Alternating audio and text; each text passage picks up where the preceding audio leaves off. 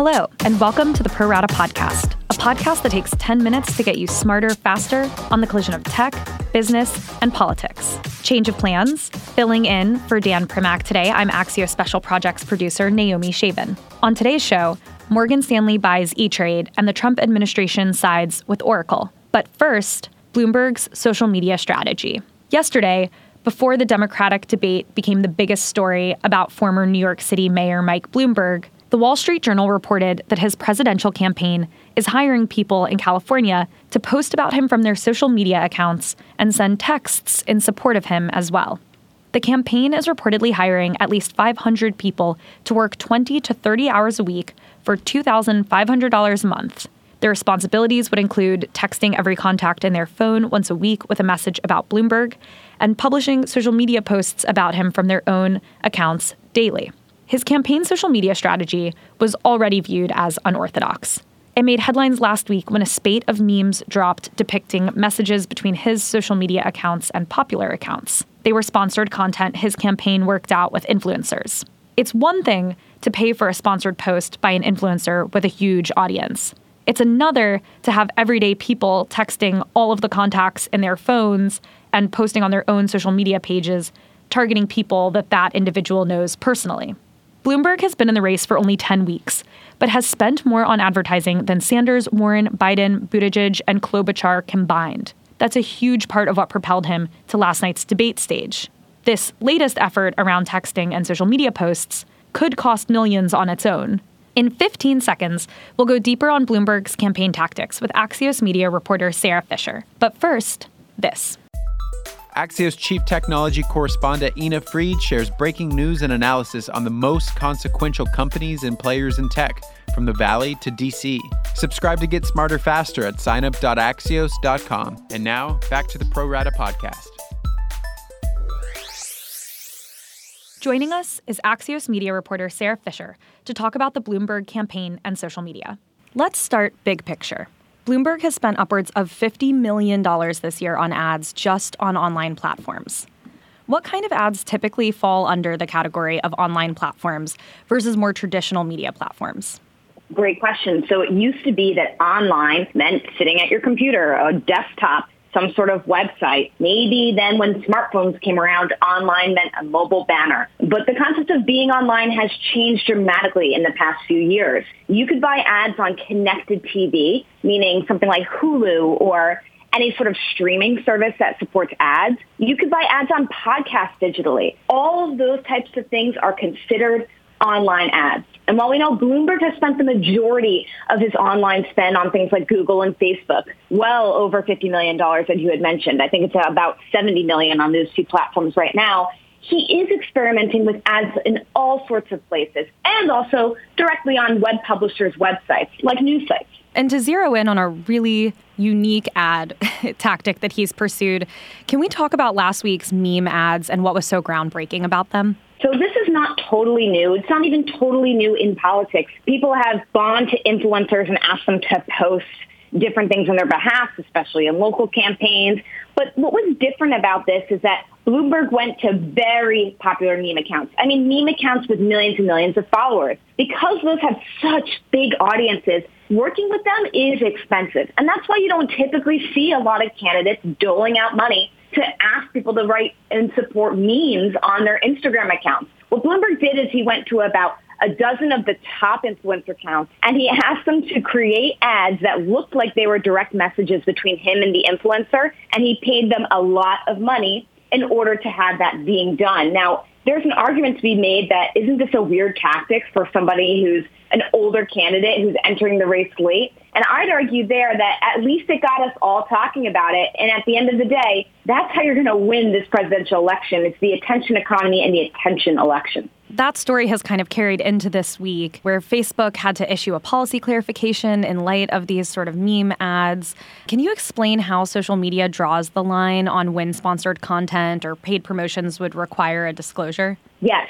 So the body that is in charge of regulating things like native content has always been the Federal Trade Commission. And they've done that not just with digital, but also years and years doing it with print, with radio, with television. What's different, though, is that the FTC really hasn't updated its native advertising guidelines since 2015. They issued a small update last year, but they haven't addressed politics specifically. And that's because when it comes to politics, there's another body that's responsible for regulating campaign expenditures, and that's the Federal Election Commission, the FEC.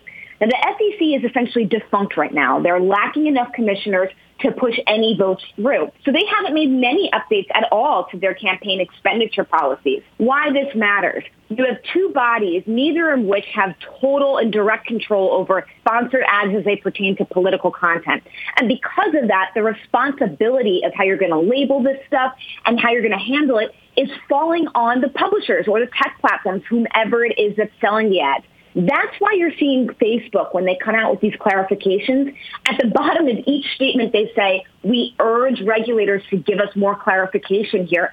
Because Facebook doesn't want to say this post isn't okay if our own government says it's fine or doesn't have a policy on it. So I think right now the waiting game is, when are we ever going to get our federal election and our Federal Trade Commission officials to weigh in on this stuff? Just to catch listeners up, that's the landscape, basically, that the latest news from the Wall Street Journal kind of enters into. The Wall Street Journal reported yesterday that Bloomberg's campaign has this new tactic where they're paying people to post on their personal social media pages. And to be clear, these are normal people, not influencers with millions of dollars. And it's also paying them to text all of the contacts in their phones with messages of support for the candidate. Can you kind of explain how different this is from even what we saw last week? Is this more aggressive? Is this more out there? So I wouldn't even say that this is necessarily branded content. It's kind of confusing. I mean, in one sense, Facebook said in a statement to Axios last night that if a person were to post on behalf of a campaign and they were receiving payments from that campaign, they have to disclose that the campaign is paying for their messages. But at the end of the day, what's confusing about this is that salary expenditures are required to be filed with the Federal Election Commission. And so if you're paying somebody on behalf of a campaign, one could make an argument, well, don't you have to disclose that amount anyway to the Federal Election Commission because you're paying a staffer, you're paying someone to post? These are the guidelines that are very tricky, and we haven't totally navigated them yet. According to Facebook, because there is no explicit language around this from the SEC about whether or not paying someone for posts is the same type of thing in line with paying a salary that you would need to disclose, Facebook says that they're going to make strong recommendations and provide guidelines for how someone could disclose that they're affiliated with a campaign when they're posting something like this.